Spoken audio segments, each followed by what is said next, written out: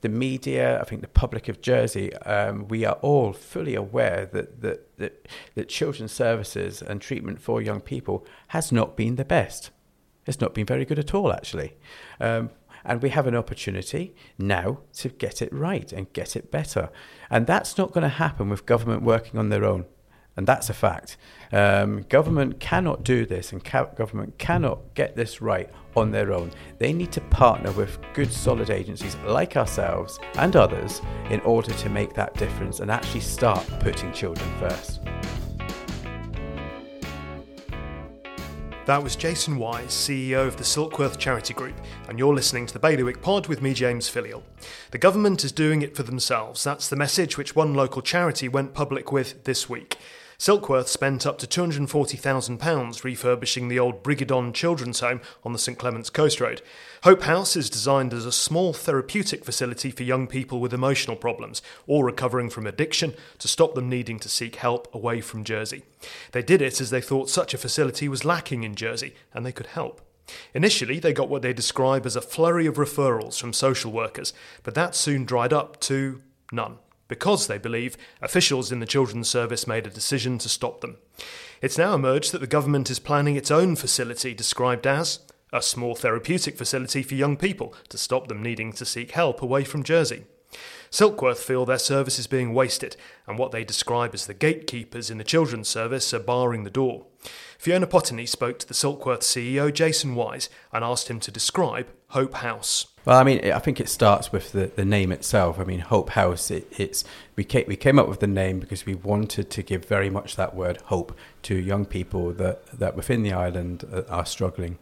The property itself is the view.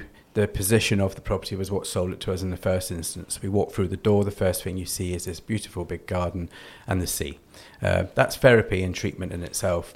So when we took occupation of the property, the first thing we wanted to do was soften it. We wanted to make it homely. So that started from right at the very front door, putting a new porch in, changing all the flooring so that it had carpets like you would expect in a family home, a lounge, a dining room like you would expect in a family home. We wanted to remove the feeling of being institutionalized, because part of the offering and the therapeutic environment is very much a young person wanting to be there in the first instance, but also feeling safe that they can explore their own feelings and they can talk about them. So, that first experience of a young person coming to us and seeing the property and seeing what a bedroom looks like, we want them to want to come to us. And all that begins right from the very outset, as from the look of the place. So it was really important to us. So that's the initial feel. You walk in, you feel safe, you feel at home, and you feel that you can open up. So tell us a bit about the kind of young people that Hope House would welcome in, and the reason why this facility was needed in the first place. So originally from the care inquiry which happened a number of years ago, we were aware that there were issues. I mean, we work with adults in our other treatment centre, 18 plus, where there are families impacted by substance misuse, but also some of the younger, the children of those individuals coming into treatment, there were other issues, mental health issues, not necessarily substance misuse, but other mental health issues. So we embarked on a journey, I would say about 7 years ago, actually, with regards to looking at what we could do to support young islanders with mental health issues and substance misuse issues. And we went to a facility called Hazelden Betty Ford in Minnesota, in America, 7 years ago, and we visited a treatment center called Pioneer House.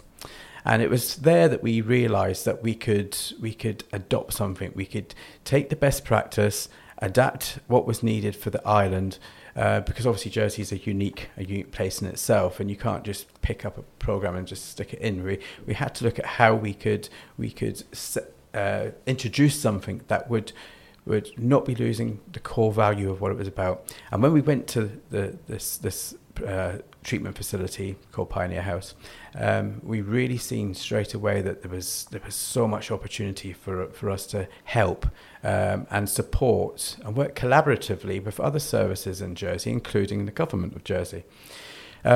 So we started the process with a introduction of what we call a family program, which was for any islander in the island that has a family member or somebody close to them that suffers with addiction issues, but also mental health issues. And we introduced the program. We then moved on and we introduced another program called Silkworms, which is for 7 to 12-year-olds that have a parent or older sibling that suffer with addiction or mental health. And then it left us with one more area that we had to concentrate on, which was the development and introduction of a residential facility, something that was not going to be like a clinic. It was, like I said right at the very beginning, it had to be homely. But finding that property in Jersey is very difficult, despite the fact that we have got beautiful properties on the island. Finding a property that had the use, that had the ability to be able to operate as a under the Children's Home law, if you like, was quite difficult, without going to significant expense. And when Brigadon House, which was a former children's home, became available, and we went to see it, yes, it was quite clinical and quite institutionalized, but the opportunity that we felt and the vision that we could see for that property to provide a therapeutic treatment facility for young people was just absolutely amazing. So we've done everything we did everything we could to get that property, and it took us a year to get it, but we got it.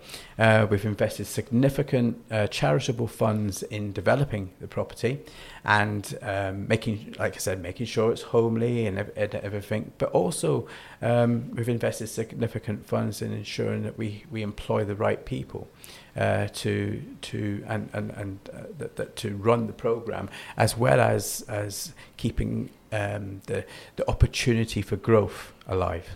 So tell us a bit about those individuals that are working at Hope House. What type of qualifications do they have, and how are they set up to help children that come there? So, we employ a number of professionals on a consultancy basis. So you have to have a psychiatrist that you have access to. Any young person that comes into Hope House has to be assessed by a psychiatrist, which we employ and we fund independently of anything. It's the best way for the child, for the young person, but also for the unit as well, because the unit's got to be kept safe. We also employ a counsellor, so there's always going to be that delivery of therapeutic work, whether it be on a one-to-one basis or on a group basis. We have some really structured workshops which focus on particular areas for the individual. If I may say, the program itself is a client-centered program. So we're looking at the individual needs of that person, but at the same time being able to operate in a group environment, because the majority of what goes on in a treatment facility, particularly like Hope House or Silkworth Lodge, the majority of what goes on is within the group. It's the group dynamic. It's learning from each other and knowing that it is safe to talk, and actually that they're not alone, and they can share things that they may have struggled with. You mentioned earlier that it was important that you were able to collaborate with government in setting up this facility. So tell us about those discussions. Who did you speak to about this? So we engaged right at the very beginning with chief officers and the chief executive in particular, the Director General of Children's Services, right at the very beginning, before we even we embarked on the property. And the appetite for what we were talking about was very much agreed with and huge. And through that process, particularly from, I would say, June last year, I've invited various senior officials, not just from within government, but from other services as well, to come and see the offering that we have, in order for that when we were ready to open, they would know that this is here. So the conversations began a long time ago. And I think, and like I said to you before, when we read the care inquiry, and we it just cemented exactly what we had been working on strategically for a number of years. So it motivated us to drive forward even quicker with it, and that's what we've done.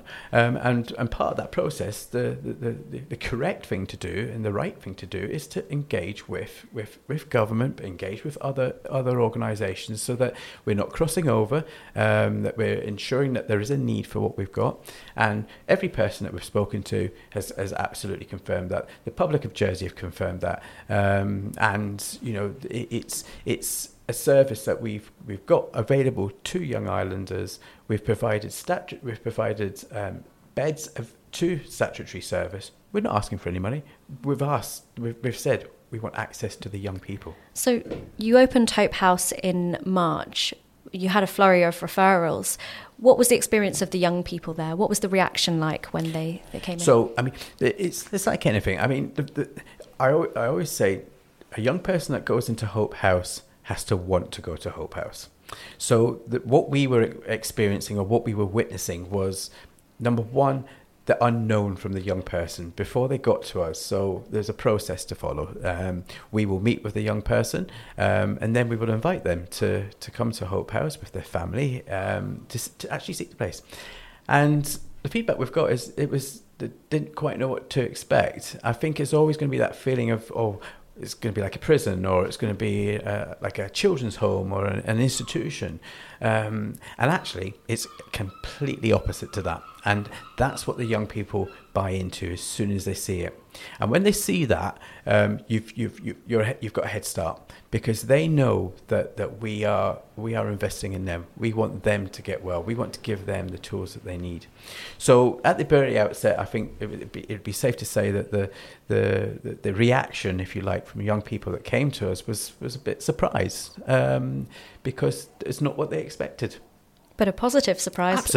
Absolutely. A positive surprise in that, when we talk about, we're going to be doing workshops and we're going to be doing one-to-one counselling, some young people like that's quite daunting to them, having to talk about their feelings. But when they get into the role of it, and they start to enjoy it, and they start to feel better because they're actually doing the suggested things, that just passes on within the group. So it sounds like it was off to a really positive start, but then suddenly the referrals stopped. Why was that? It was off to an amazing start. I think the everything we heard was people were excited by what we were talking about. They were saying, it's so needed, and et cetera, et cetera. I think there was even a lot of stuff on social media that could back up what I'm saying there. So the problems arose, if you like, when we were unable to. I would say it's more internal stuff that goes on within government, and red tape and bureaucracy that they have to deal with, which is why it's better for organisations like us to do this type of thing. So we were getting excitement from some social workers that we were engaged with, and they were thinking, they could see the need for it. But then, unfortunately, the bureaucracy that's involved with a lot of these things, and rightly so. I mean, we're talking about children here, and we have to make sure it's right. So I must highlight that. But what we must do also is give choice. That's what we must do.